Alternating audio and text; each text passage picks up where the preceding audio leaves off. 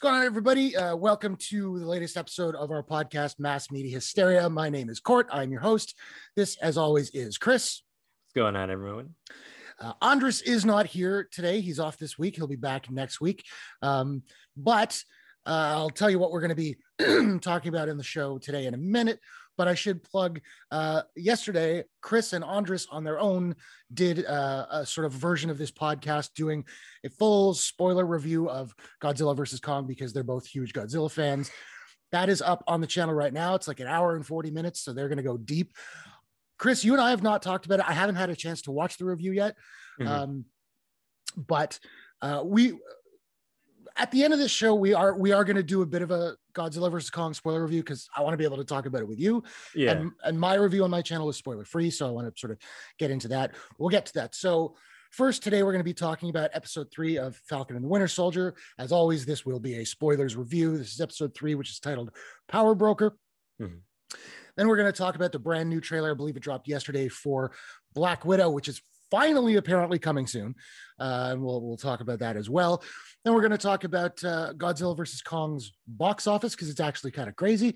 And then, like I said, at the end of the show, we'll do a bit of a review of Godzilla vs. Kong. So if we're good to get into it, the third episode of Falcon and the Winter Soldier is called Power Broker. Now, normally on this show, I kind of host this segment. I'm going to admit I really enjoyed this episode, but for whatever reason, I don't know if it's a problem with me or if it was something with the episode, but I found myself really distracted and I had to kind of keep rewatching scenes. So Chris is going to run point on this one and it's going to be good. So take it away, man. Yeah, absolutely. First to start off without jumping into main plots or main spoilers or anything, just generally speaking, I thought this was My thoughts on this episode are consistent with the other two, where I am quite enjoying it. I think that it's really well done. There's a nice splash of style when it comes to the direction. Of course, the character interactions are still key here, and they not necessarily introduce, but they bring in other dynamics. Because before it was pretty much just writing on the buddy cop relationship between Falcon and Winter Soldier. Now they threw in Baron Zemo into the mix, so I thought that was quite good. We'll go into more specifics with it, but yeah, overall general feelings before going kind of more specific. It's still the same, where I think it's a really good show. I enjoy watching it. I just still haven't found that hook for me, that burning desire for me to be like, I need to see this see the next episode. And I'm not sure if it will, because we're about halfway through now. I think there's only going to be 6 episodes. I believe that's true, yeah. So I think that at this point, if it's not giving me the same kind of like must see that WandaVision was giving me, then it's just kind of is what it is at this point. But it's still a well done show. What are your just general thoughts on the episode so far? Kind of right. I'm really off my game today. Sorry, man. It happens. Kind of right there with you. Yeah, it's I'm digging it. I'm liking the action. I'm really liking the interaction between Bucky and Sam. Again, we brought in a couple other characters in this one, which I thought was cool. There was some really good action. But again, yeah, I'm just like, well, yeah, it's cool. It doesn't have that like wow factor for me that WandaVision had. WandaVision, it was like, particularly after you got through the first 2 episodes, which were pretty much just straight sitcom. Mm-hmm. After that, it was just kind of like, where is this thing going? What is going on? Here, it's like, I know what's going on. I am liking, though, that this series has kind of almost a Bond Mission Impossible kind of flavor, and that they're jet setting all over the world. And that I think is really cool. And I can't imagine how expensive this show must have been to shoot, like just traveling all over the world to film in these locations. But I'm digging it. I'm not loving it. Yeah, for sure. No, I think it's a great way of putting it, and I think that kind of slides perfectly into like talking more specifics about it.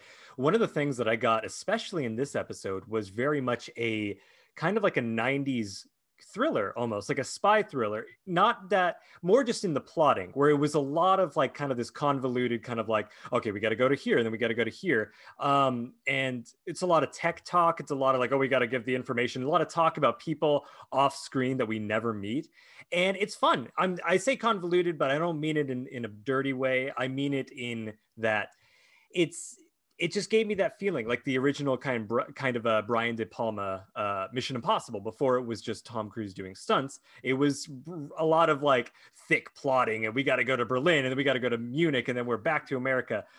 So in that aspect, I thought it's really good. In fact, it sort of starts off that way. The first thing we're introduced to in this episode essentially is like, it's like a plug. It's like an infomercial for like the GRC. I forget what that stands for, but it's oh, good. I'm trying to remember. I could pull it up before the end of the show. This is something Repatriation Council. I don't remember what the G stood for. I just got it. Global Repatriation Council. Essentially, there was a similar little kind of slideshow thing in Godzilla. I'll mention that later. But essentially, what I enjoyed about this little opening is that it's doing a little bit more world building of showing just how life is being affected or was affected by the blip. Yeah. Something I find very fascinating. We mentioned this before when talking about the show, but also in WandaVision, how, you know, there's so much questions. There's so much that could have happened, that did probably happen within those 5 years between Infinity War and Endgame. And I'm really happy that they're exploring it. So essentially the GRC is sort of this reintegration program for people that came back 5 years later. Boop, they haven't aged a day. What's it going to be like for them? Like, how do they go back into society? Like, if their spouses have remarried, if their family have died, yada yada. Like, there's just so many implications. So I'm glad that they're kind of teasing it. They didn't go into full detail, but it starts off with that, and it sort of leads into kind of the philosophy of the main bad people in this show, which is the Flag Smashers, a group of kind of radical. This is the first episode where they go full on radical terrorists. Yeah. In regards to pushing their message of like life was better during the blip when it was 500 million people. No, not 500 million. Like like 3 to 4 billion people less in the world. And from there, it goes straight into us seeing a bit of the new Captain America, John Walker, in action again. And it gave us a nice flavor of how he's different than Steve in just little scenarios. Like he's doing the globe-trotting thing. They're across the world. I believe they're in Europe. They kind of burst into this headquarters they believe were sheltering people that belong to Flag Smashers. And just the attitude that John Walker had was just this aggressive, like, I will beat the ever living snot out of you. Just so far removed. What I got from it was that he was so far removed from the kind of calm, cool demeanor of Steve Rogers. Now, Steve Rogers would, he'll kick your ass in a minute if you give him reason to, but he's not looking for a fight. He'll stand up for people, but he's not looking for a fight, and he's not a bully. And I really got this vibe that, one of the guys that John Walker is interrogating spits on him, and I thought he was going to take that dude's head off. You know, like, what did you think about that introduction of him? I actually kind of liked it because, we've talked on the show before about how I feel like he's not necessarily a bad guy or a good guy. I feel like there are just layers to him. Like, he's kind of probably a good guy. He's just kind of a dick.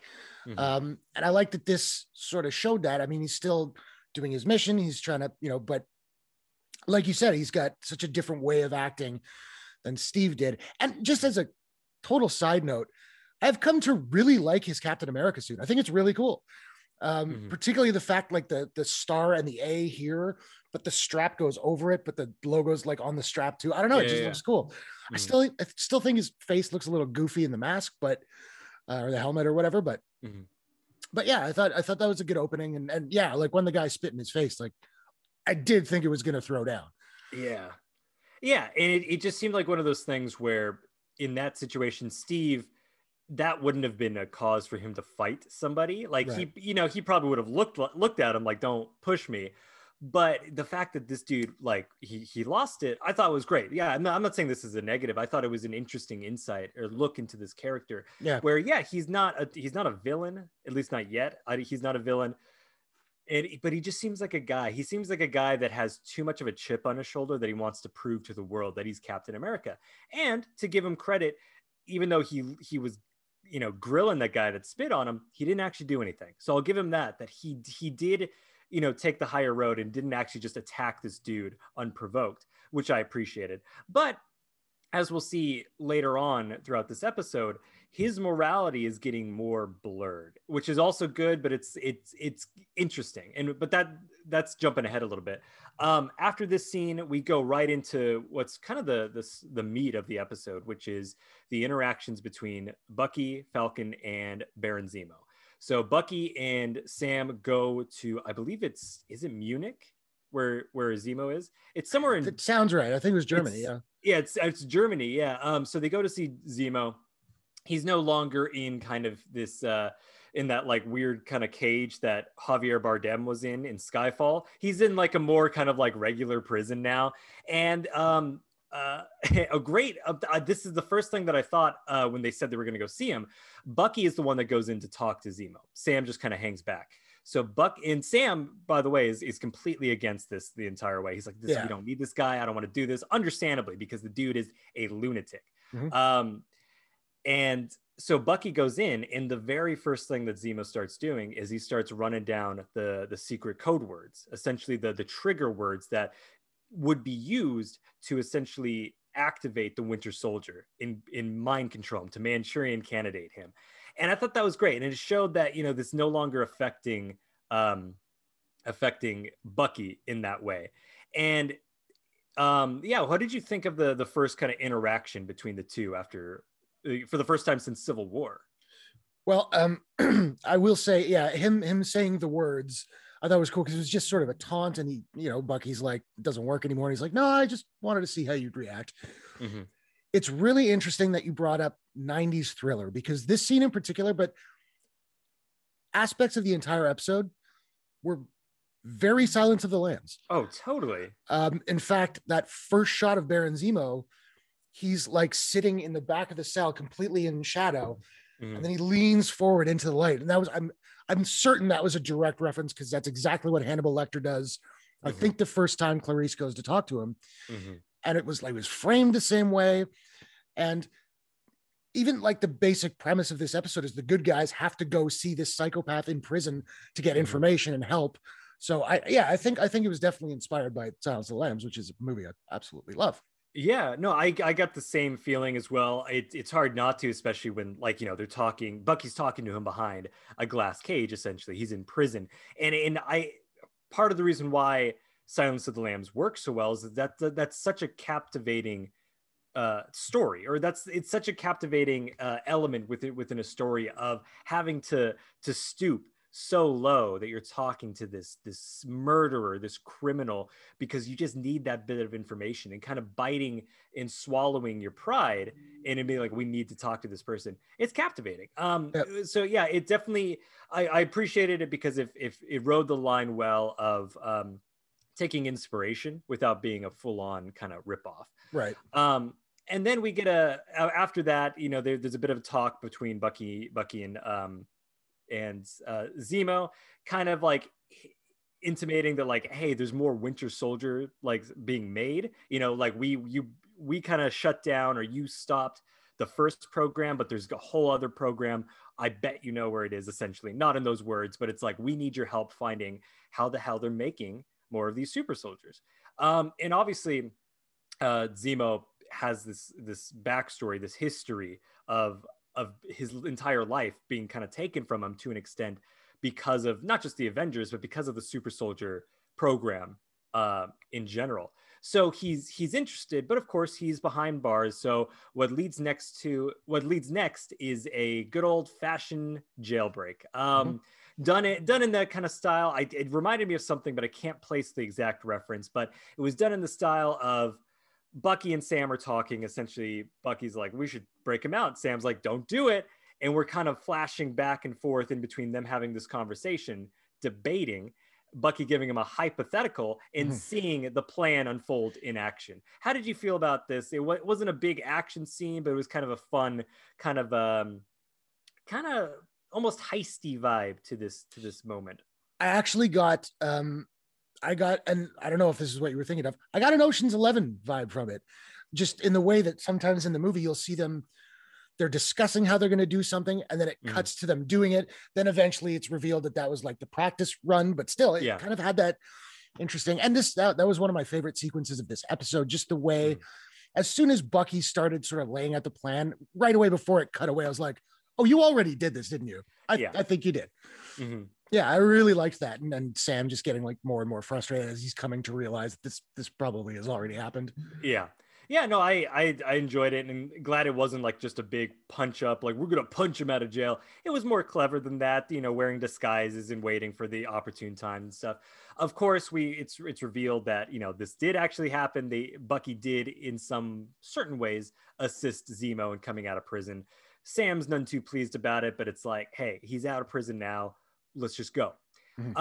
What happens next caught me off guard, and maybe it's because I just haven't seen Civil War in a while, but it seemed like some retconning of Baron Zemo's backstory, because once he's out of prison and they kind of get him away, they're jetting across the world. Essentially, they're going to the next location to find out more information about these super soldiers.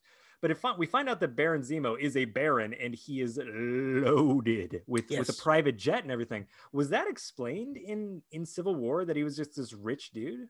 Not that I recall, but again, for me, it's been quite a while as well. So I'm not certain.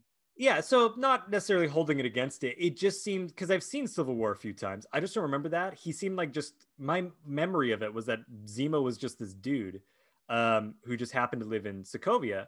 And, you know, it seemed like he was more of an average Joe. But in this, no, he's Batman to an extent. He's got millions of dollars and a butler that was apparently waiting at the tarmac for about 20 years. Like, how did he know? I don't know. Well, and it's funny that you mentioned that, because like I know he's called Baron Zemo. I'd never really thought about it. He was just a guy, you know, kind of a loose cannon trying to get the Avengers to go against each other, whatever. But in this episode, I think they said, like, how do you have all this stuff? And he goes, well, I'm a baron. And I was like, well, they do call you that. I guess I just never thought about it. I mean, yeah, sometimes I'm dumb. No. I think it could be another example of in WandaVision, when they called Wanda the Scarlet Witch. I was like, did we already call her that? Like, right, in the series or the franchise?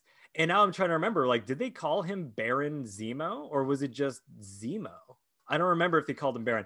Either way, yeah, it was. I agree. I was right there with you. Where like, I just didn't really think that he was literally a baron. I just thought it was like bad guy name Baron. I don't know, whatever. Right. Yeah, but so he's rich. They're loaded, which is good. And he apparently has a ton of connections with seedy underworld stuff. Again, thought he was just an average Joe. So it's not just that he's rich, but he's also like been already a part of seemingly the criminal underworld. And he takes him across the world to this fictional city called Madripoor, which I was a big fan of. I always enjoy in kind of these types of movies where, comic book movies where they come up with a fictional city that you could see where it takes the influences from different areas. Like Madripoor looked like a mixture of Hong Kong and Singapore, but just super high tech, Southeast Asian. I thought it was really cool. What did you like? From there, they kind of they go from where they land, and essentially they're like, okay, we're gonna go. I forget how they called it, but it was like uptown, but they're going down, like they're going low to the seediest parts of it. How did you feel about Madripoor and as kind of like a city that in whole environment of them going there? I thought it was really cool. Actually, another another fictional city that it reminded me of was, I think it was Fang in Raya and the Last Dragon. Like, it had that kind of sort of on the water, but very like kind of neon. And I really liked that sequence. Just visually, the city was quite stunning. I'm curious where they shot it. I'm sure they, CG'd a lot of it, but yeah. And it just seems like, one of those cities where, if you're a bad guy, you can go to that city and just get lost in the underbelly, and like probably a city that's got like a lot of corruption and all that. I love the shot of them, the three of them. And I did really like the interaction between Sam, Bucky, and Baron Zemo, like that sort of that truce, but there's not really trust. But it was also weirdly on Zemo's end. It was weirdly kind of playful. I liked that dynamic, but just that scene where they were walking across the bridge and he was sort of telling them their characters that they were going to have to take on. And I think Sam was Smiling Tiger or something, and he was like dressed like a pimp, and that was really funny. I like that a lot. Totally. Yeah, no, I completely agree. I like just the idea of it when they're on the plane and he was kind of giving him the DL on Madripoor. Essentially was like it was like this city that just a bunch of deserted kind of pirates built, and it's just so it's like this lawless kind of pirate town, which is cool. And when they're walking down through the streets, you see kind of like it's this awesome kind of amalgamation of different cultures and such. Like I said, it's very very kind of Southeast Asian, but it's still very modern, a lot of neon lights and everything. And yeah, this is also really like the first time outside of the plane where we get to see the interaction between the three of them, Zemo, Sam, and Bucky. And it's great. I think that Daniel Bruhl is really kind of chewing the scenery here. Not going overboard, but he's so charismatic, and I really enjoy him in this role. Yeah. I first noticed him in Inglourious Bastards, but he's been a solid kind of supporting actor in a lot of things. He wasn't given a ton to do in Civil War, so I'm glad that they brought him back, and it's awesome. Like I said, I like the new added elements to him, that he is kind of this more eccentric sort of millionaire, billionaire criminal. It's cool. And everyone's dressed to the nines. Like he's got a snazzy coat on. Sam is dressed, I think they said he was like an African kind of drug lord or something. There was something like that. Yeah. Yeah. Also, in continuation with the other two episodes of having a little bit of social commentary in there, there was a quick line, speaking because you mentioned it, where Sam was like, I feel like a pimp because he's dressed in like this colorful, flashy, loud suit. And Baron Zemo essentially says something along the lines of like, that's really a very American train of thought, that you see a well-dressed black man and you think he's a pimp. Right. It was a subtle thing, and they don't dwell on it, but I'm like, that's cool. I mean, that's smart. It is sort of like, why not take pride in kind of, like, yeah, sure, you're dressed all fancy and such, you're dressed flashy, but your mind as an American automatically goes to pimp, gangster, bad. It's like, so it was a really subtle line. It kind of, because we talked about, the second episode when it got to the racial divide, it was like a lot more obvious than it was in the first episode. Yes. The first episode was a lot more subtle about it. And this was just kind of like the one line. It was just there, and then they moved on, but it was there, and it came across like loud and clear. Yeah, for sure. And then so from there they go across and they go into this underground kind of club, kind of bar. Everyone's dancing for a bit. We get to see Zemo kind of get his groove on. But the real reason why they're there is that I have to look up who the name of this person is, but I think it's Selby. Selby. So essentially, again, their mission is to try to gain information from these kind of criminal bosses, these kind of criminal underground lords, of like, okay, there's more super soldiers being made. Who's making these super soldiers? Where can we find them? Just kind of following these breadcrumbs.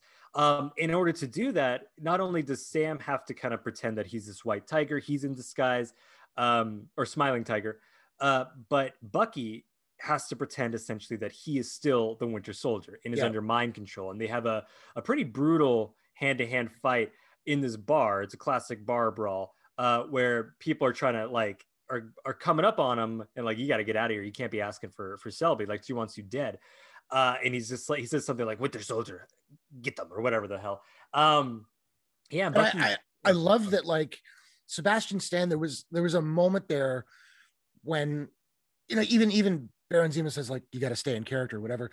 There's a moment on Sebastian Stan's face where you can see like the pain of him having to relive this, even though he's just playing a character in this moment. Like the fact that he's tried to get away from that persona for such a long time, and now he's got to go back into it to get the job done. I thought that was really good. No, completely. And it was actually, it did a good job of it not just being like, we need an action scene for an action scene's sake, because Bucky dispatches of them so efficiently and so deadly that Sam is even like, "Are you okay, man?" Like he kind of puts his hand on his arm, just kind of making sure like he's not losing it. Right. He's not regressing. And that's one of the few times that we've seen Sam indicate out of his like kind of tough exterior that he does care about Bucky. Yeah. That he doesn't, and I don't think it was, I didn't take it as him asking like he's afraid of him, but more afraid for him. Yeah. Did you notice that as well? That he Yeah. was, that he's shown that concern? Yeah. Absolutely. Yeah. Mm. Yeah. I mean, Yeah. he loves talking smack about how much he hates Bucky, but like that was again a little moment where it's maybe not that he loves him as a brother or anything, but he's got some kind of respect and care for the guy. Yeah. Even if it's just not wanting, you know, a teammate to have to go back and experience that horrible trauma that they've experienced. Still, there's care there. Totally. Yeah, it's definitely not a brotherly relationship, but it could seek sort of like a distant cousin relationship, like someone where, in the sense that it's one of those things where Sam is like, I can grill him all I want, I can make fun of him all I want, but only I can do that. Like he has Right. sort of this protection of him, and I think that's going to play in later. Like I don't think that they're going to be, you know, hugging and high fiving by the end of the show, but I think that it is kind of leading into the fact that, you know what, we do have initially a begrudging respect, and then maybe not even a begrudging respect, just sort of like, I respect you, I care about you, we're still going to just, you know, constantly take digs, but it's that kind of gruff kind of relationship, which I like. Yeah. And going forward, they meet. I believe Selby is the power broker, the titular power broker, right? I was not clear on that. I don't know if I don't know if it's the episode didn't make that clear or if I just missed something, but yeah. So guys, we apologize because I'm right there with you. I've only seen this episode once, and maybe it'll be more clear if I just did a kind of a rewatch, because a lot of stuff happened in this episode. yeah. But I believe that they were going to see the power broker, which is Selby, which is a woman from, it was an actress, I forget her name, but she was from Lost. And essentially this scene didn't quite work for me because it seemed kind of cutesy, where essentially they're able to go talk with her. There's a bit of that kind of like tense dialogue of like, I could have just killed you and blah, blah, blah. They're trying to get the information. And then Sam gets a call on his cell phone. It just starts ringing. Like, how long were you on that flight? How long did it take you to walk across the bridge, down into the streets, into the bar, into there? You didn't turn it off. You didn't put it in silent mode once. So that's one thing. Of course, Selby's like, answer it, and it's his sister Sarah who blows the whole cover. Yeah. Did that kind of come across as corny for you as well? Absolutely. Okay. Absolutely. It felt not only corny, but just like incredibly convenient to move the plot forward. Yeah. You know, like they just needed a way to get Selby's ire up and get the shooting happening. And it felt very contrived to me. Yes. Like Sam's not an idiot. You're not going to turn your, like you said, you're not going to turn your phone off before you go see this like crime boss. Really? Mm-hmm. I turn my phone off when I go to a movie. Yeah, I turn my phone off anyway. Like if I'm just going out, I don't need to hear it. It's on vibrate at I don't know, but it's like, yeah, if you just fucking don't. It really did bother me because I was just like, who doesn't turn their phone off? This is in this time period, it's 2023 or something like that. So something like that, yeah. People should know. One real quick thing before I go forward. My favorite little moment was actually leading up to them kind of meeting with Selby, because they're being taken back there and they're walking in slow motion. They got these cool kind of neon shots. It's like this music video, kind of like rap music video montage of them walking in slow motion, but it's got this French, like classical French needle drop song, like Edith Piaf or something. Right. Little things like that I dig. It's little stylish touches like that make it kind of pop a little more than just kind of the conventional, OG Coca-Cola recipe Marvel movie. Obviously, cool needle drops is nothing new to the Marvel movies, especially Guardians of the Galaxy. But just little things like that where it's like, I mean, I know it's like I'm probably making a bigger moment out of it than it actually is. It was like 15 seconds, but it was like little examples of like that are like, yeah, the show directed by Kerry Skoglund has a lot of interesting style. It feels in one part very similar to everything that's come in the MCU before, but also kind of going in newer directions. Yeah, it'll have these like little sort of flourishes of color and flash and that feel out of place, but in a good way to me. Like, For sure. When it happens, like in that moment, I was kind of like, that's an odd choice. And then I was like, but I like it. It works. Yeah. No, I loved it. I kind of chuckled, but in a good way, because it was just like, it's so funny. And it's so fun it's a stylish kind of, like, it's not necessary. You could have just walked from A to B, but it was also like, you could have had like insert any modern pop song and it just wouldn't have felt the same. But Right. yeah, it's not to belabor that point, but there's little flourishes, like you said, throughout all of the episodes that are similar. Mhm. But yeah, going back to the plot, cover gets blown by Sam because he's a big old dum dum, and then right when they're about to, like, Selby's like, "Oh my god, kill them! They're imposters." Then she gets wiped out. She gets shot in the head. It's chaos. The people, like, guns are going off. The three musketeers, they break out like rats from Ratatouille when the chefs come in and stuff. They're just like, "Oh my god!" So they're running around in the streets. There's a bit of an action scene, and they find kind of their savior, someone that was kind of helping them kind of snipe people from afar, was none other than Sharon Carter herself, Emily Van Camp. It is Sharon, right? Yep. Okay, so Sharon Carter, who we haven't seen since Civil War, where she kissed Steve Rogers, who is now her uncle. Yep. That's the first and only thought that I had when she came onto screen. Did you think that too? That flashed in my head for sure. Now I have a question for you, because she mentions a little bit later in the episode, she mentions that if she goes back to America, she'll be arrested immediately. And I'm trying to remember, is that something they set up in Civil War that I don't remember? Or was that something they were suggesting just happened in between and they didn't, like, do you have any idea?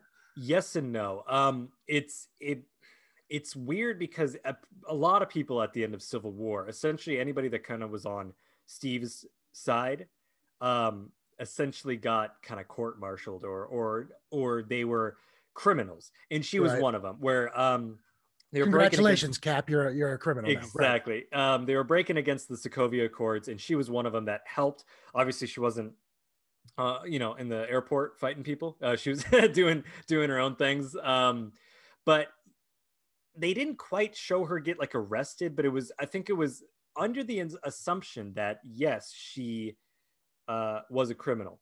However, there seems to be, like, forgiveness for Sam, who also broke the law, for Bucky, who broke the shit out of the law. Mm-hmm. I get that they're Avengers and she's not, but I thought it was kind of weird that she didn't get any sort of pardon, that she's just, like, on the run still, right? Years later. Is that kind of weird, right? It's a little weird. I like you said, maybe the Avengers, because they're Avengers, get a bit more of a pass, but it kind of feels like, all or nothing here, right? Yeah. Either you're a criminal or you're not. Mm-hmm. For sure. So it's a minor thing. It's more of like a nitpick for me, but sure, she's still a criminal. Jump kind of going a little, like, speeding it up a bit, so we're not kind of hitting every scene. I like her reintroduction. I think that in addition to how Zemo's character, I think, was kind of given a little extra oomph, I think that Sharon's character was given a little more to do. She was not nothing against Emily Van Camp, the actress, but she wasn't given too much to do in Winter Soldier or Civil War. Right. But here, she's kind of a cool character. She's got a bit of an edge to her. Obviously, we see later on that she can definitely handle herself in a fight. Like, she was kicking ass towards the end. But she's also got a bit of an edge. Like, she's got a bit of a snark to her. She's classy. She's living in this, like, upper kind of high class penthouse in Madripoor, where she, like, seemingly makes money by selling stolen arts, like stolen classics like Monet's and Van Gogh's and stuff. And so so I really like that. I like that change in her character where it's like, all right, cool. She's there for the rest of the episode, and just to kind of jump around a bit, she eventually, like, they kind of part ways. Like, her mission on this episode was done, so she's like, oh, I gotta go back and do blah blah blah blah. I'm not going to be in the next episode probably. and that kind of bummed me because I actually really liked her addition to it. I thought that her, along with Zemo, added some nice kind of banter and an interesting sort of character play off of all of them. Did you enjoy her coming back, or were you just kind of like, she's fine? No, I did. I actually one moment that I really liked, and it was such a little moment, but when she's explaining that she sells these works of art, and Sam's like, no, these are all in museums, and then she and Bucky are saying like, no, usually in museums they're fake. Mm-hmm. And he's just like, oh yeah, you guys are more worldly than Sam. And Bucky's just like, what's Google tell you? And he's just like, well, shit. Like it was just a little like kind of playful, banter, sort of push back, whatever. Yeah. I really liked that. But yeah, she had like, I don't like her character in the other two films, like never really stood out to me all that much. Like you said, she didn't have all that much to do, but here, like she had a lot of charisma, and I like whenever she was on screen, my eye was drawn towards her because like just the way she was talking and all of that. I thought it was really, really good. And yeah, I hope you're wrong about her not being any more of the episodes, but I think you're probably right. I hope I'm wrong too, because I really enjoyed it. And like I said, it was setting off like, all right, the Three Musketeers again are going to go off, like Zemo, Sam, and Bucky. But I was like, bring her along. She's awesome. Like, not only is she a cool character now in and of herself, but I liked her dynamic with the team. Yeah. So they meet up with her. This is also where it gets a bit 90s convoluted for me, where it's a lot of talk about, we got to go to meet this person. He's over there and he's doing this. And it's a lot of talk about people we don't know about, people that we haven't been introduced to, and they're all off screen. Right. And so without like remembering the specifics, she's like, we got to go find this Dr. Nagel. Something like that. Yeah. And so they go to the shipyard, and there's a bunch of like, crates, and it's the same scene from Batman Begins when Batman appears for the first time. And they essentially find like a hidden kind of in between one of the crates, they find a little passageway to which was the same scene from The Dark Knight, where Harry gets into the Bat Cave. It's all connected. Mm-hmm. And they find a little secret laboratory, and they find Dr. Nagel there. And it's essentially, what follows is sort of like a mixture of an action scene with them kind of interrogating this guy. So they're interrogating this guy where it's like, where's the, you made the super soldiers. How many did you make? How'd you do it? Blah, blah, blah. And he's kind of telling them, seems oddly unfazed by having, the Winter Soldier kind of point a gun at his face. But while that's happening, Sharon is kind of fighting off people and really holding her own. Any thoughts on kind of that sequence? Well, that fight was awesome. Again, I'm really liking what Carrie Skoglund is doing with this show. She's really using a little bit too much shaky cam for my taste, and every shot of that fight was just super shaky. It was driving me a little bit crazy, but the choreography was great. You really felt the blows, and like Emily Van Camp, like she crushed it. Like that choreography, like she nailed it, and I thought it was great.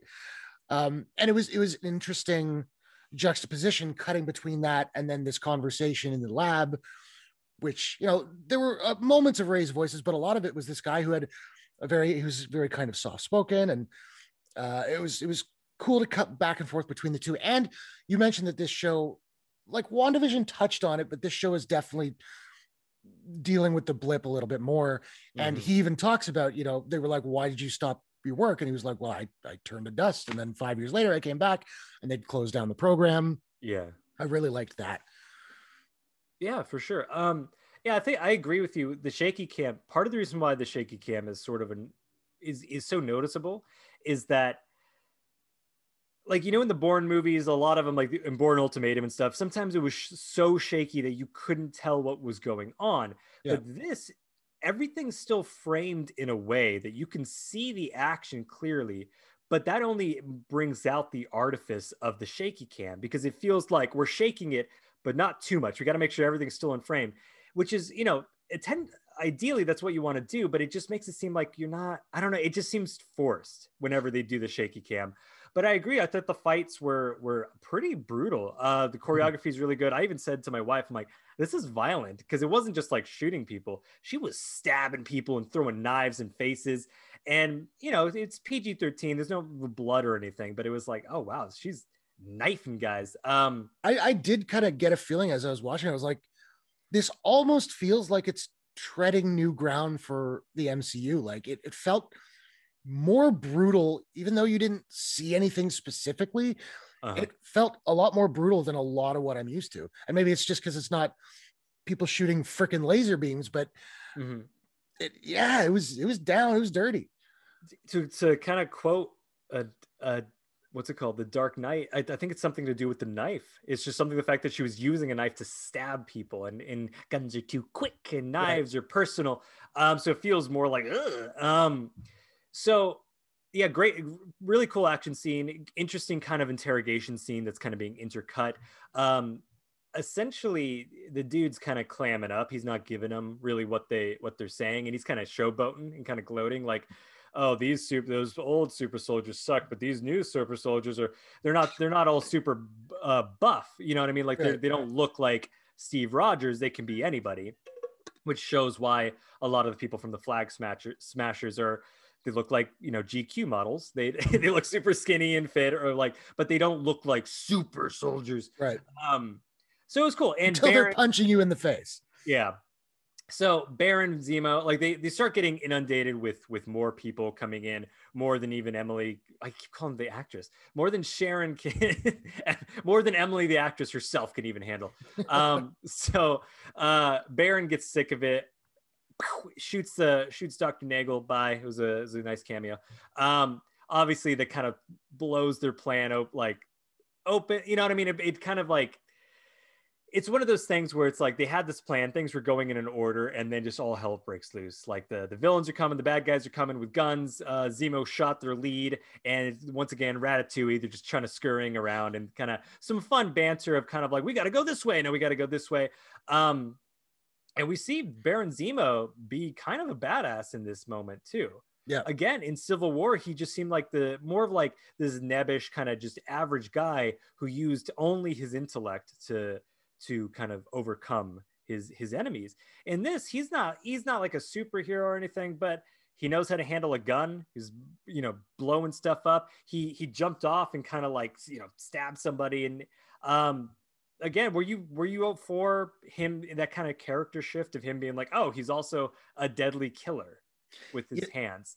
You know, it's kind of going back to what we were saying about the little flourishes earlier. I was like, that seems very jarring that now he's this guy, but it's cool. I'm digging it. He's got the Bane jacket on, and he's got his purple mask. And yeah, that shot of him jumping from like one crate to the other, I was like, that was cool.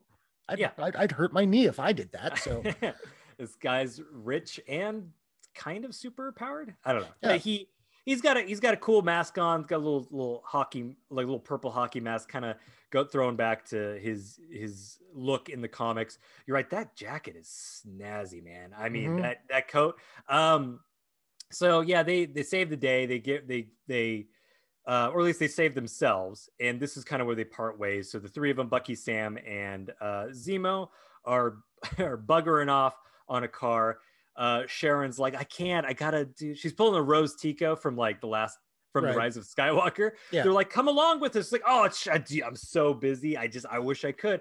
And then she's gone. And that's when we kind of check back in with the Flag Smashers a bit. And this is kind of what I was getting into about how this was the first time that we've really seen them go full on domestic terrorists, because before, you know, they like robbed a bank. They kind of got in some fisticuffs with Sam and Bucky and Captain America. But in this, the main bad girl, whatever, I don't know what her actual name is in the show. It's Carly, I think. Yes. Yeah. So we get a little bit of background of her, how, you know, she has like a sick mother, and she's implicated. She was visiting her mother in one of those GRC kind of like camps. I don't know. It was someplace in Latvia where where it was kind of like this detention center, but not for like necessarily prisoners, but it was like, they were like immigrants almost. There was like these migrants that it's like, we don't know where to put you. So here's like your own little block, little ghetto. Right. And so we get a little background for her, so we can kind of understand her fury and kind of her her anger at the world, but she goes hardcore. Like there's this whole building full of people still like trapped inside that she kind of either beat up or hogtied, and then she just lets it, burst into flames. Yeah. And lets the people die burning alive. And even the dude, one of her other flag smashers next to her, was like, holy shit. Like it seemed like she was crossing the line even for him, which leads me to believe that this is the first time that they are kind of going into that direction of like full on terrorists. I liked that little moment where the guy turns to her and says like they were people alive in there. Like he realizes that like she's ruthless, and she has throughout this whole show up until that point, she's always seemed, a bit of an extremist, but she didn't seem like an overly violent, like she's in her mind, she's trying to help. And then she just murders all of these innocent people. And he says like, there were people alive. And she says like, this is the only language that people understand. I was just like, all right, you just went like full on ruthless terrorist. Yeah. With one shot and a couple of lines. And it's so any sort of kind of sympathy, even though like they gave a bit of explanation or a bit of backstory, so it's not just like she's evil for the sake of being evil. But at this point, it's like any sort of sympathy I had for her is kind of gone. I think when you're burning innocent people alive, there's no redemption arc for that, in my opinion. I think the term for someone who does that is a jerk. We're gonna have to bleep that out. It's true. It's just a big old beep. Sorry guys. Sorry, I got really upset. So we get there, and the last kind of two scenes, essentially, one show Johnny Walker, that's his name, right? Johnny Walker strolling through the prison where Zemo escaped, and he's got his Scooby-Doo nose on somehow. He's just like, it's Bucky and them. Even though there's no like real evidence, and even his buddy, his guy, I forget what his name is just like, hey man, you can't just be accusing Falcon and this other guy of like, doing this, even though they actually did.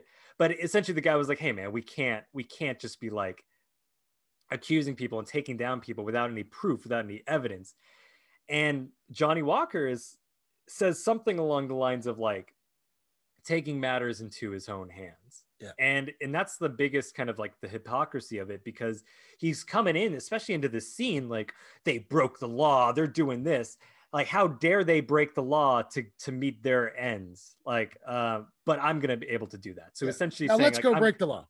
Yeah, exactly. So I'm like, it's making me like the character less. But not, once again, not in a bad way, not in a way of where I think it's a bad character, like a poorly written character, but it's sort of like, again, the sympathy that I'm having for this guy is sort of like, well, if you're being a hypocritical douche like that, then whatever. Mm-hmm. Similar feelings kind of in that regard. Totally.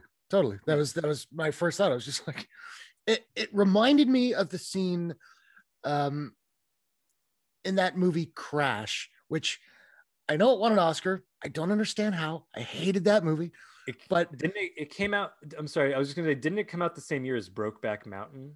And it won over Brokeback Mountain? It's one of the weirdest Oscar wins of all time. But yeah, continue. There's that moment where Sandra Bullock and Brendan Fraser are like walking towards their car, and Ludacris is standing on the street with his buddy, and he's like, look at these fucking racist people. They think we're going to go rob them just because we're black. Well, let's go rob them. And it's like, I got that distinct thing from John Walker in this scene. It's the same, that same hypocrisy, Mm-hmm. Mm-hmm. But like you said, it's making me dislike the character in a way that's making me like the character, if that makes any sense. Like, I'm appreciating that they're kind of manipulating how I feel about this character and kind of constantly making me question how I feel about him and all that. I'm digging that aspect of it. Yeah, absolutely. I think a character that you actually dislike, and a meaning like it's a villainous character, kind of a character, an antagonist to an extent, that you actively root against, is a well-written character. So there's so, when we're saying it's like, oh, I don't like him, it's, again, I just want to reiterate, it's not us saying poorly written character, poorly acted. No, there's depth to him, and I appreciate that. So I'm liking, not liking him. Right. And going forward, the last kind of scene of this episode is the Three Musketeers. They're in Latvia, which was introduced earlier on. Again, that's where we saw the Flag Smasher leader, who you just said her name, Carly. Carly. She's bugging around there. It seems like her mother or her family members are sick in kind of in one of those detention centers. So there's obviously going to be some overlapping. They're trying to find where these Flag Smashers are. And while they're walking up to like kind of seemingly their next location, Bucky's like, hold on, I gotta go, I'm gonna go take a walk. And they're like, you okay? It's like, yeah, it's fine. So we kind of see him walking. We see him kind of pick up this small like orb, this metallic orb. It looks kind of like a tracker. And we don't really know what it is or who it is, like, or who's setting these. And he walks a bit more. He finds a couple more. He's kind of looking around, and just like Batman, someone appears, and he was like, I was expecting, I don't know if he said I was expecting specifically you or essentially someone like you to come. And essentially it is the character, I have to look it up again. It's the character Ayo, A-Y-O, played by Florence Kasumba, who is from she was introduced in Civil War, but she was also in Black Panther. She was one of the guards. She was one of the Black Panther's guards. I forget what the name of that. What is it? It's essentially the badass women with the shaved heads, the absolute, total badasses. But I was Dora Milaje, something like that. I think you're right. I want to say that sounds right. But so guys, I apologize if that's from Black Panther, but it's like, that's a different tribe. So I apologize. It's been a bit since I've seen Black Panther, but I recognized her right away. And I was like, it was cool. Yeah. And that's something that's what I like. And I like, again, I thought a bit about like WandaVision, how there was so much hype built up on every cameo, every this and that. But this sort of reminded me more of like how Don Cheadle was just in one episode. Yeah. It felt more organic. It wasn't hyping up like, oh shit, you're not going to believe who's here. But it's a recognizable character that is hopefully going to get like similar to Sharon and similar to Zemo, is going to get fleshed out more in this show than she has before. Yeah. Because of course the connection is that Bucky was hanging around after Civil War. He was hanging around in Wakanda for several years, and he got a moniker of the White Wolf, and he's kind of living kind of a quieter, peaceful life. Do you have any thoughts? Were you excited when you saw kind of Ayo return? I was kind of like, okay, I recognize your face. I remember you from Black Panther. I don't remember specifically anything about your character. Yeah.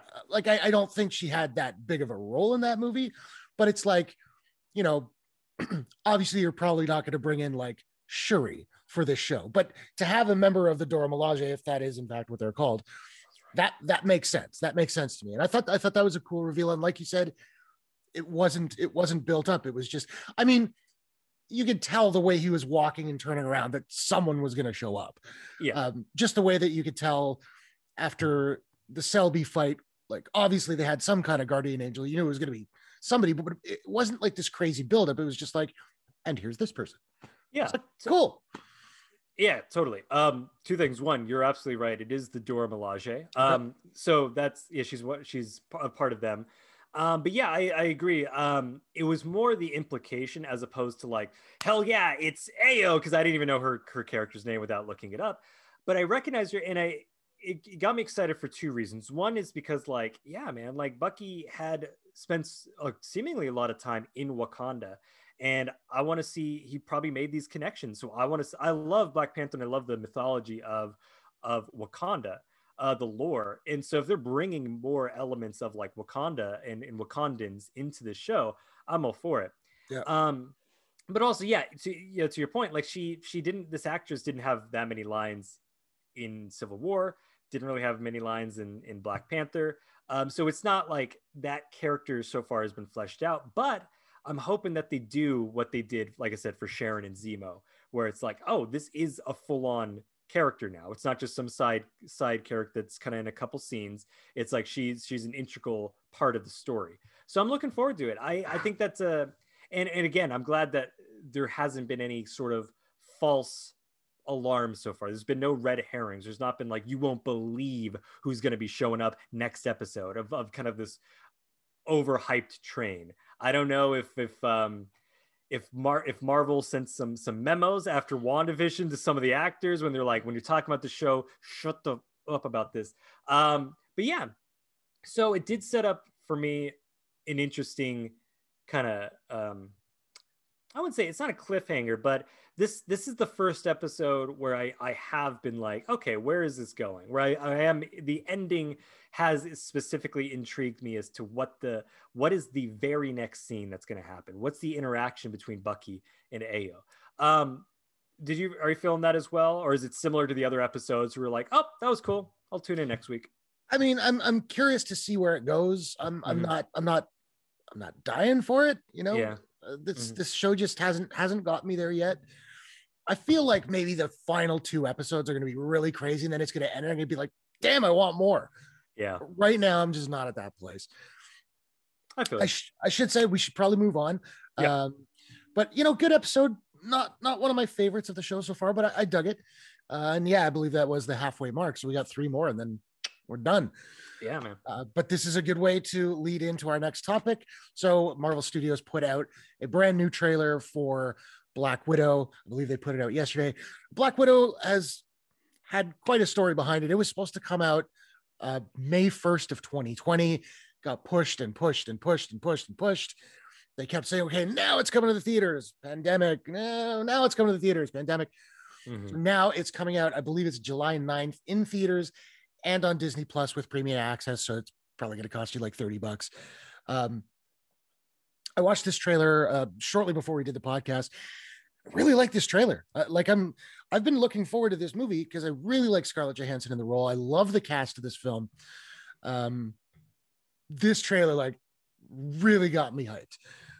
What sort of overall thoughts for you?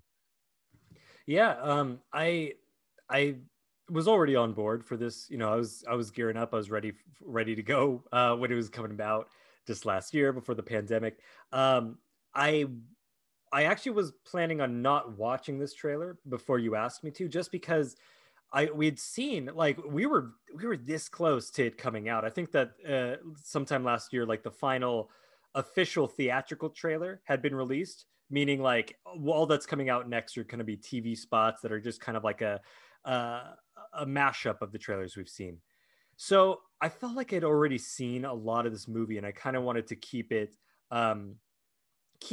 as many surprises that are still yet to be revealed, kind of keep that. But so after watching the trailer, I was surprised, or pleasantly surprised, that I feel like the marketing team kind of felt that as well, because the good beginning chunk of this is a lot of stock footage that we've seen from previous Marvel movies, kind of setting up the character in the story of Black Widow. So although this is a 2-minute trailer, it like a third of it is footage that we've already seen from previous movies, which is good because, like I said, I think they've shown a lot in trailers and such prior to this, so you don't need to reveal that much. I'm already on board, but of course they needed to put something else out because it has been pushed back and back and back, that they needed to remind people that, hey, this is still coming out, this is still a thing, please check it out. I'm surprised though that I feel like this is going to also lead into our next conversation, because I feel like Disney might be, I don't think they're going to go back on it, but I would be surprised if some execs are not rethinking the decision to simultaneously release it on Premiere on Disney Plus as in theaters, because as we're going to talk about, it's seeming like theaters are kind of coming back, and I'm glad that they're releasing this, but honestly, at this point in July, you probably could have just released it in theaters and still might have made a profit. What do you think? I'll say this too, as to your point about not wanting to reveal too much in the trailers and whatever. Why now? If this is in fact like the last trailer they're going to put out, it's still a good like 2 months. Like, yeah, after all this time of waiting, why not wait until like mid-June instead of like the beginning of April? Yeah, no, so that's a very good point. Fresh on everybody's mind, and then you don't have to worry about, because again, if this trailer goes out of the sort of the conversation by June, and then they go, we got to put something else out because nobody's talking about this, and you got to show even more stuff. I feel like they jumped the gun a little bit. I mean, I'm not a marketing expert, but I feel like that was a little early.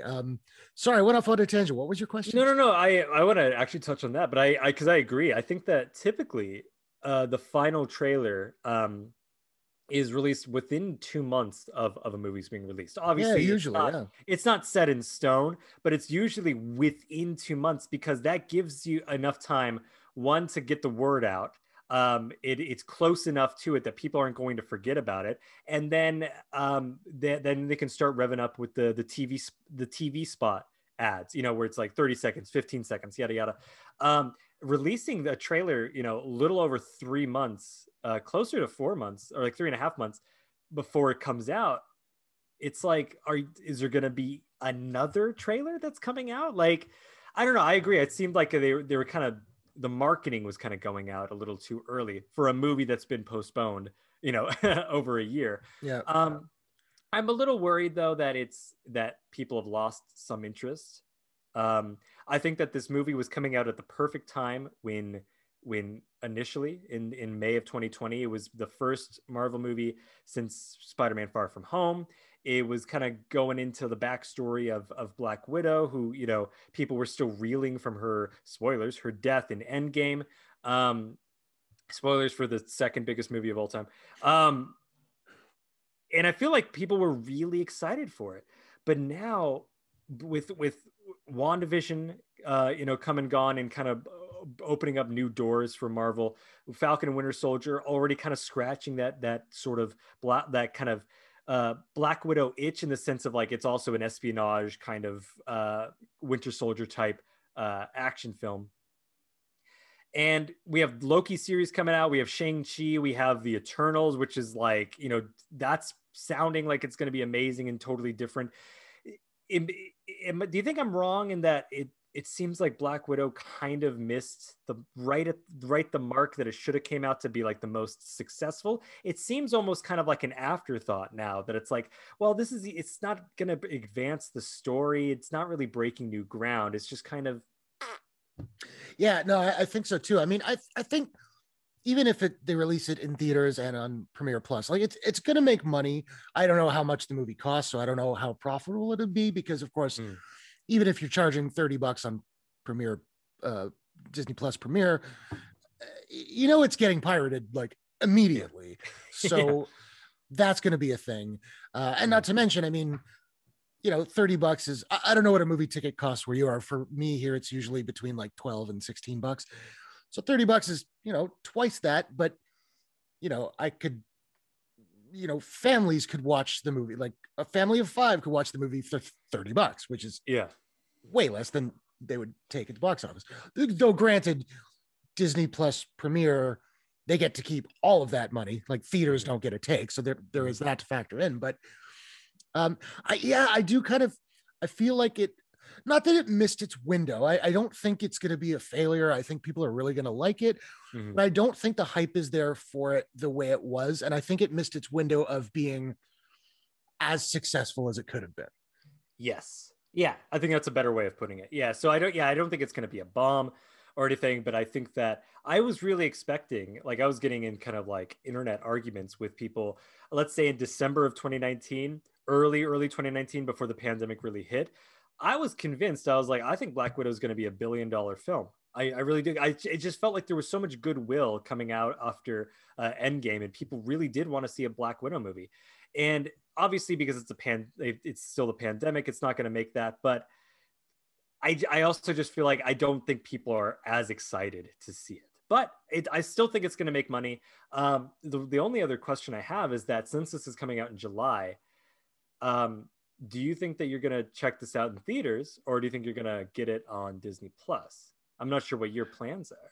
I mean, it depends on this, you know what I'm saying? And if I've been vaccinated by then, I'll go see it in the theater. I'm dying to go back to seeing things in the theater. I love it. But the way it's working in Canada right now, I think the chances of me being vaccinated by then are not good. So I'll stay home. What about I you? gotcha. I wasn't sure what was going on with Canada's vaccination. Yeah, Well, you guys are doing a lot better than we are. which is it's an ebb and flow because you guys were doing so much better just handling the pandemic than America was. America's just like just oh, it was awful for a year.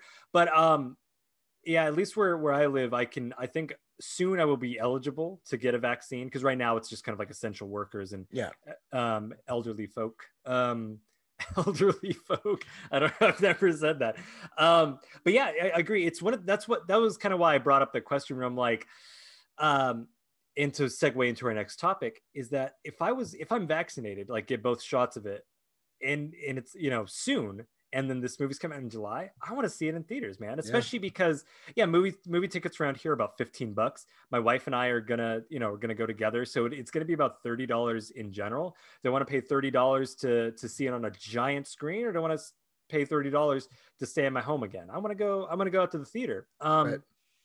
And yeah, and to cleverly slide into the next topic. Unless you have anything else to say about the trailer. Just a couple quick things. Oh yeah, go for it. Yeah. I really like the music in the trailer. I like the way they sort of took the Black Widow theme and fused it with the Avengers theme because that first chunk of the trailer was looking back anyway. I really like that. Really good looking action. One of the things I'm most excited for in this movie is Florence Pugh. I've become a huge Florence Pugh fan. She's amazing. First thing I saw her in, I saw it at TIFF a couple of years back. The Chris Pine movie Outlaw King. She was great in that. She's in this little horror movie. I think it was called Malevolent, and it wasn't great, but she was really good. Fighting with My Family, she crushed it in that. I didn't love Midsommar, but she was really good. So I'm all on the Florence Pugh train. And I found out she's not in the trailer, but I was looking at the cast list, and we see in the trailer like young ScarJo, yeah. Young, whatever her character's name is, I'm blanking on it. But Natasha Romanoff. I just kept wanting to say Wanda Maximoff. We see her as a kid, and I was looking at the cast list, so I guess we're going to see her sister as a kid too. And I found out the girl who's playing her sister as a kid, her name's Violet McGraw, and we've talked about this show before. She played young Nell on Haunting of Hill House, and I thought she was great on that show. Oh. So I'm looking forward to that. But apparently Marvel is a big fan of that show, and they're just like grabbing those kids, like because WandaVision had one of the kids. You told me from Hill House. So interesting. The other twin, yeah. So that was cool. I like the music. That's about it. I'm really looking forward to this thing. Yeah, no, I'm still excited for it. I want to see it. I think that if there is going to be another trailer, I want to steer clear from it because I do. I want to go in kind of fresh, even though I don't think they revealed too much. I still want to see it. One last thing I'll say is that as terrific as the Marvel shows have been looking, I did like aesthetically in the production and the budget. It's hard to place it into words, but I could still tell that this is a movie. And Falcon and the Winter Soldier is a television show. It's the lines are super blurred, and I think most like the average fan or the average moviegoer will be like, I can't tell the difference.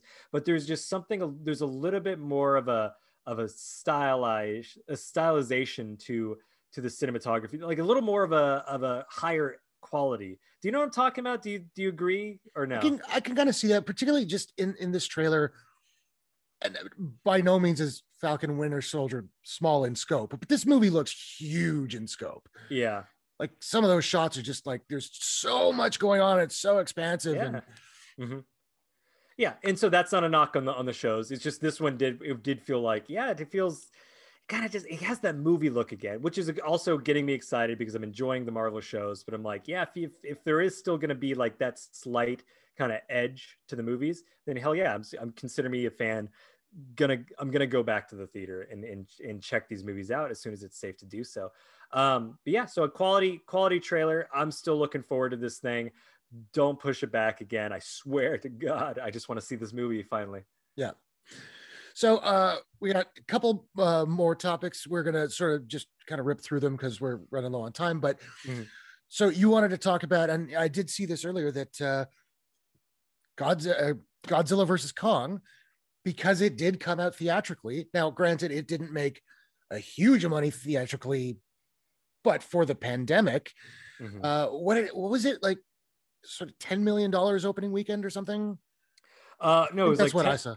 it was $10 million opening day. Okay, So for the 5 day global, for the 5 day holiday weekend, because it's today's Easter apparently. Happy Easter to everyone that celebrates it. indeed. Yeah, this is gonna come out the day after Easter, so it's happy day after Easter. But it made $48.5 million domestically in 5 days, That's which pretty good. that's really good. I mean, because to put this into comparison, the last Godzilla movie made about $40 million in 3 days, and that was before the pandemic. So Right. this is by far the biggest pandemic opening weekend for a movie since the pandemic started, essentially. And so the second, the closest one, the second biggest one was 16 million over 3 days for Wonder Woman 1984. Okay. So this one, this opens up a few different interesting things for me. Well, I find this news fascinating. Sorry, well, I'm also like looking up the global box office because it's doing quite well globally.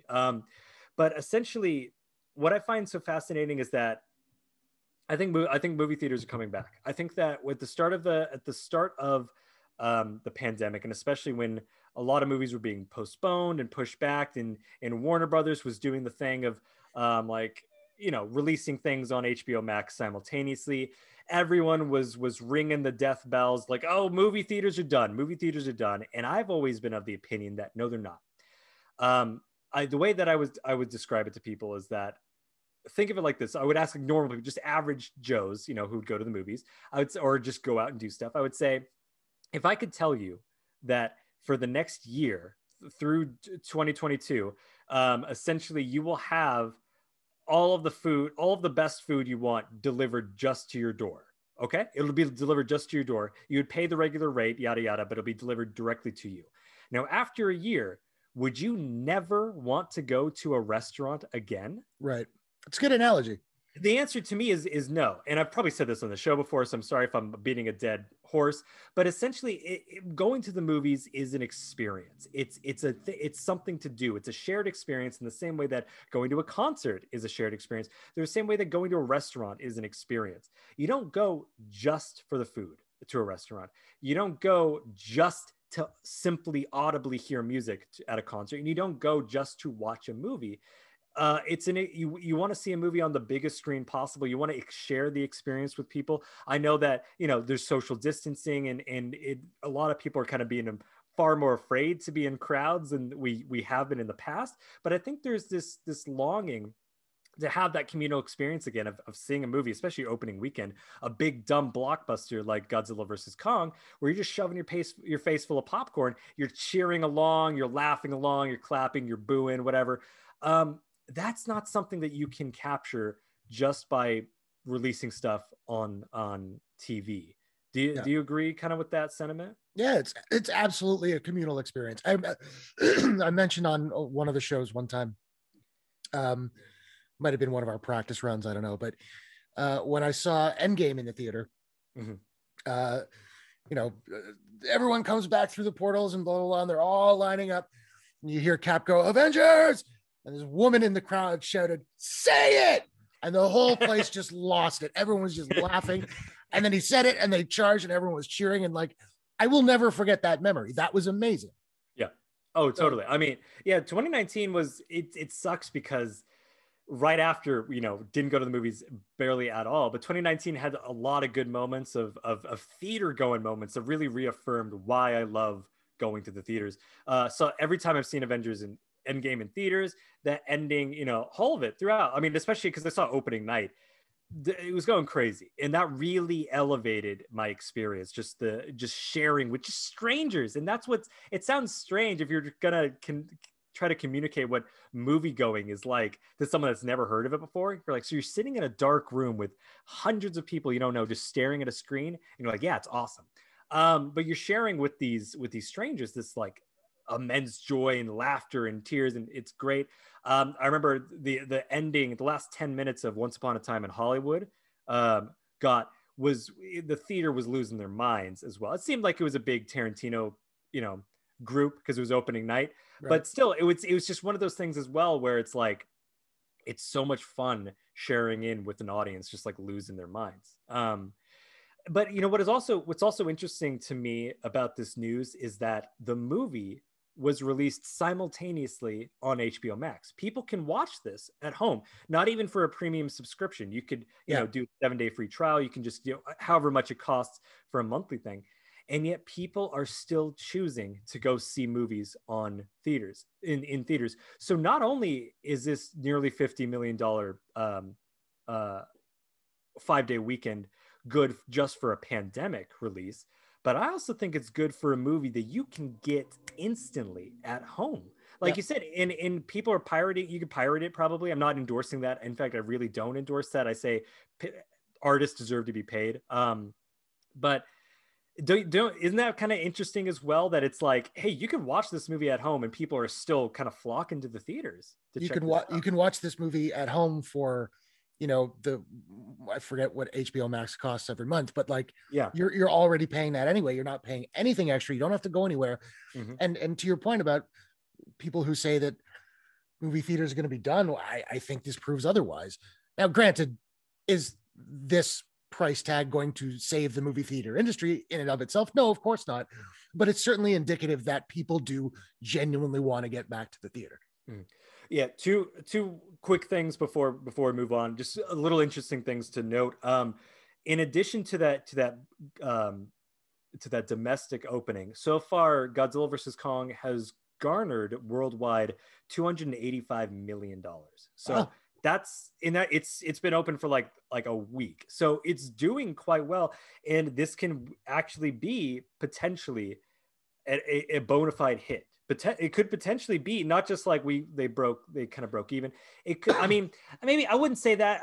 Maybe I'll walk that back because I think the movie did cost maybe over 200 million, but this is the closest thing to a massive Hollywood success that we've had since 2019.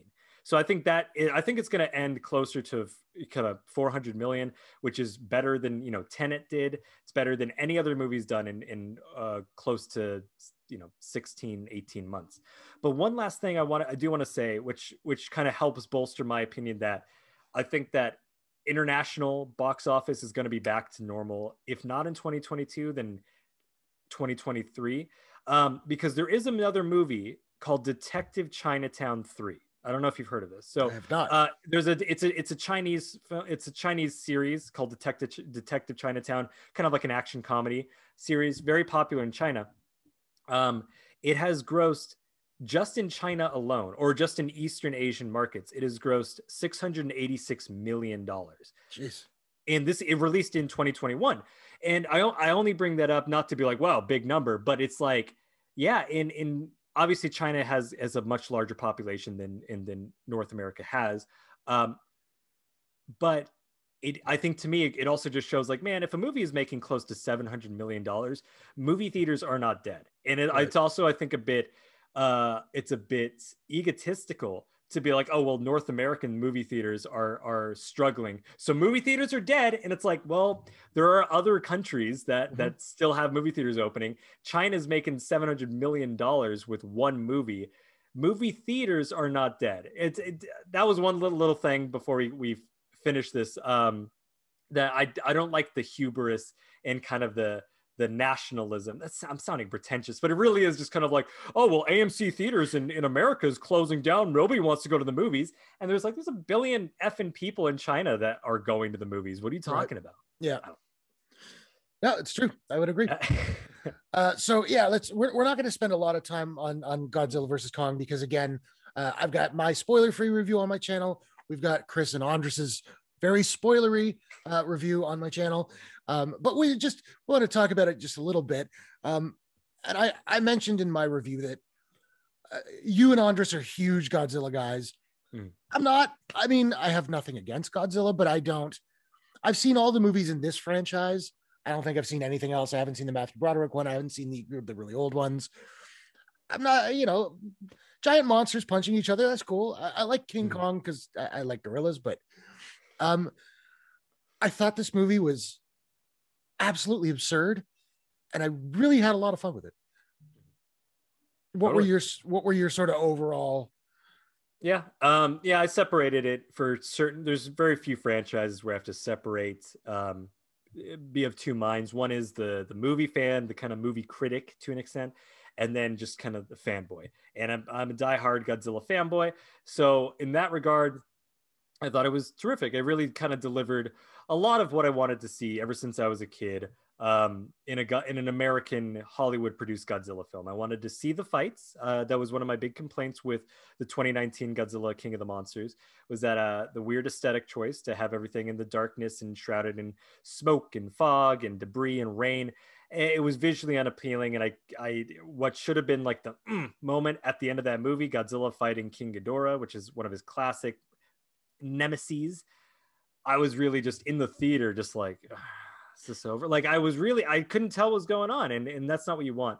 But yeah, this delivered it. Godzilla fought King Kong. They fought multiple times. There's other monsters going in. Are we doing spoilers? I don't know. Yeah, yeah. Oh, so spoilers. So Mecha Godzilla's in this, and which is also one of my favorite, classic monsters from the Japanese series. And it just delivered. I thought that Adam Wingard's direction was very visually kinetic, and the way he kind of choreographed the fights and a lot of the different kind of unique camera angles that he's had, where kind of mounting the camera on like sides of planes and seeing the monsters out of a cockpit that's flying away. There's a lot of really cool dynamic shots. It was the fights either took place in the day or it was in the center of Hong Kong, which is lit up with these neon buildings, creating kind of a beautiful landscape for them to kind of destroy. So it delivered. Godzilla fought King Kong. I could see it. It was well done, and I enjoyed it. It was also goofy as hell. Like it goes to essentially H.G. Wells's journey to the center of the earth for a bit. Okay. So that sequence, I was just like, and I understand that like they've referenced the Hollow Earth in the other movies, but like that whole thing, I was just like, what am I watching? They're following them in a spaceship, and then he finds Stormbreaker, and so he's got his battle axe now, which is made of like Godzilla fins or something. I don't know. And then it gets charged up later on. It's just like, this is so ridiculous. Mm-hmm. But like, I'm smiling, I'm having a good time. And I will say, you were talking about how kinetically this movie was shot. There was one shot I had to rewind it and watch it again because I was just like, oh my God, that was amazing. And so it was in the big battle in Hong Kong. And I guess, I don't know, to try and set up the shot, I guess we're following the spaceship, and then Kong's over here, and then there's a building, and then Godzilla's behind the building.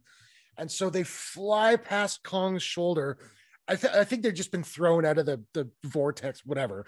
So they don't have control of the spaceship. It's not a spaceship, but whatever. So they fly by Kong's shoulder, and they're going straight towards the building, which they're going to smash into and die. But in that moment, Godzilla on the other side of the building is breathing his fire through the building, which makes a hole that they go through, and then they cruise past its face. And I was like, that was the coolest thing I've ever seen. No, I that shot definitely stood out to me as well, because it's almost like a one shot. There's a couple of reaction shots, but it's done in a way that it's sort of POV of the character sitting in this cockpit, flying by these giant monsters in battle. So you see like a giant, King Kong, half of his face kind of fly by, and then you're kind of upside down while Godzilla is like breathing his fire. And the sound design on that was also incredible. Like they did a really cool thing of how like you hear Kong's roar, and then it's just like the rumble of the fire. And then just for a brief moment, as you pass by Godzilla, you hear his roar. Like it's like fleeting, like you're like, meow. And it's just like that. But yeah, a lot of cool shots just like that. And yeah, I like the journey to the center of the earth stuff. Oddly enough, I never thought I would say this in an American Godzilla movie, but that's probably the weirdest or the most fantasy that this series has ever gone, even including the Japanese. I won't say it's the silliest, but it's like they've never had like a journey to the center of the earth, kind of like there's a sunlight in the middle of the earth, where it doesn't make any sense. That's where the kind of the critic brain comes in, where I wasn't hammering this film, or I don't think it's terrible. But it's dumb. None of it makes sense. The science of it doesn't add up. The plot's convoluted. The characters range from just kind of dull and boring to to genuinely unlikable. Like I was really not digging I like Brian Tyree Henry as an actor. Yeah, me too. He was kind of bugging me in this, and especially the dynamic between him and Julian Dennison just did not work for me. And I wanted that whole subplot to just be cut. It didn't need to be there at all. Like it did No. not add anything. It was just, I think it was there, A, to bring back Millie Bobby Brown because she's 11 and people like her. And B, it feels like they just wanted to have that, 2012, the movie, not the year, like the trope of the crackpot person who's got the pirate radio station who's telling the truth, but they're actually right and they're actually onto something, but they're crazy. And, I guess they had him in there for comic relief. And I did get some laughs out of him and I do like the guy, but cut that whole subplot. Yeah. Kyle Chandler was like basically a background character in this movie. The villain, I believe his name was Maxwell Lord. He was just like, they're setting him up to be this like benevolent character, but from his first moment on screen, you're like, okay, so that's the villain. Like that was really obvious. But I got to see King Kong and Godzilla punching each other, and I thought the fighting was great. I mean, they definitely learned their lesson from 2014's Godzilla, where everyone complained that you never saw him. You see a lot of both of them. The fighting is great. I thought the visual effects in this movie were really, really strong. Kong in particular, I mean, like I would imagine that lizard scales are probably a lot easier to render than fur. He looked great. I also did find it ridiculous that somehow this like 9-year-old girl taught a gorilla sign language. A little much. I mean, nobody noticed. Yeah, because like, dude, I mean, if he was like the size of King Kong in other King Kong movies where he's like maybe 25 feet tall, sure. But she's an ant to him, and she's like signing with her fingers. How the hell is he going to see that? Anyway, and her little child fingers, no less. That's exactly So it makes no sense. I agree with you with that. I would have cut the entire subplot with Millie Bobby Brown, the whole Team Godzilla, and keep the same runtime, but use those moments to flesh out the Kong team, because while I found them kind of dull, I liked they weren't unlikable, and I feel like if you gave them more time, we could have kind of liked them. Alexander Skarsgård's character seemingly had sort of like a connection, like a previous history with Rebecca Hall, but that's never touched on. I did, even though it makes no sense that the little girl could sign to Kong, I liked that relationship. There's actually kind of a surprisingly quiet, touching moment where she walks out onto the ship where Kong is chained up at night and it's raining and he's distressed, and the sound kind of cuts out, just boom, and you don't hear much, and they kind of touch. Obviously Kong would smash her because she's an ant, but I liked that moment. I liked that it was done entirely visually. There was no dumb forced dialogue, and so I liked that. I don't know about you. Like I said, in the way that they are now, they're not interesting characters, that kind of trio. But if you cut the Godzilla team, if you cut that subplot and gave more backstory, just a little more something for the Kong team, they might have been okay characters. They might have been decent characters, but they didn't. So what we ended up with is half boring characters, half annoying characters, dumb villains that you don't care about. Although I was kind of liking Damian Bashir in it. Like he played it completely like a mustache twirling villain. And I just liked his voice, and he's drinking a whiskey or whatever. So it's corny and it's stupid, but I was like, I like that. I like him. Too bad he's given nothing in it, whatever. But yeah, I did appreciate like the way he went out was straight up Sam Jackson in Deep Blue Sea. Like it was the exact, he's there, he's monologuing, and then you see like the thing just come from behind and just rip him out. And I dug that. That was fun. One thing, and we'll wrap this up here in a second, but one thing that did drive me crazy about, or not even drive me crazy, I found it such a bizarre choice, was the soundtrack. Not the score, but the soundtrack. It was so bizarre to me. Now, I just watched Skull Island a couple of days ago because I hadn't seen it and I wanted to do my due diligence, what have you. There are lots of songs in Skull Island, but those are in scenes dealing with people, be it the military or what have you. And that feels perfectly natural. But like this movie opens with Kong wandering around his island, and there's a pop song playing, and it was such a bizarre choice.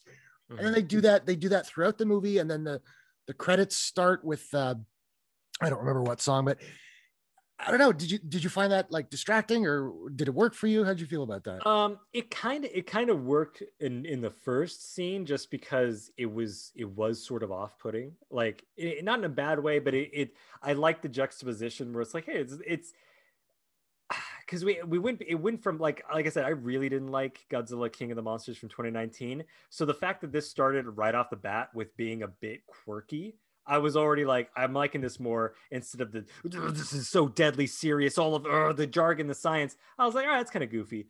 But it did keep happening. And there was another part when it was on the ship, and there was a song playing, and it happened enough where I'm like, yeah, these are kind of weird needle drops that aren't really necessary. The songs didn't lend nearly enough to the experience the way that the songs in Kong Skull Island did. Right.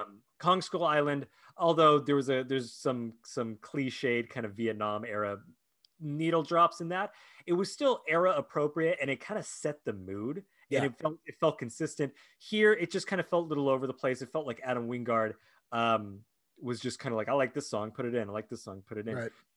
One thing I'll say is, good for Adam Wingard. I'm glad he's got another win. This is fans are seeming to enjoy this. It's getting a generally positive reception. He's kind of been on a downward trajectory. For anybody that doesn't know, Adam Wingard, he did two fantastic films that I recommend. One is You're Next, and the other is The Guest. I haven't seen either of them. I've been meaning to go back and check them out. Honestly, I think you'd really check it out. I mean, you would check out You're Next first. It's really a great subversive kind of home invasion film. I think you would really appreciate it. So it was one of those people where I was watching his career, and then he made Blair Witch. That was I did not like it. And then he made Death Note for Netflix. It's like, oh God. So I'm glad to see this once indie darling kind of get a franchise film right.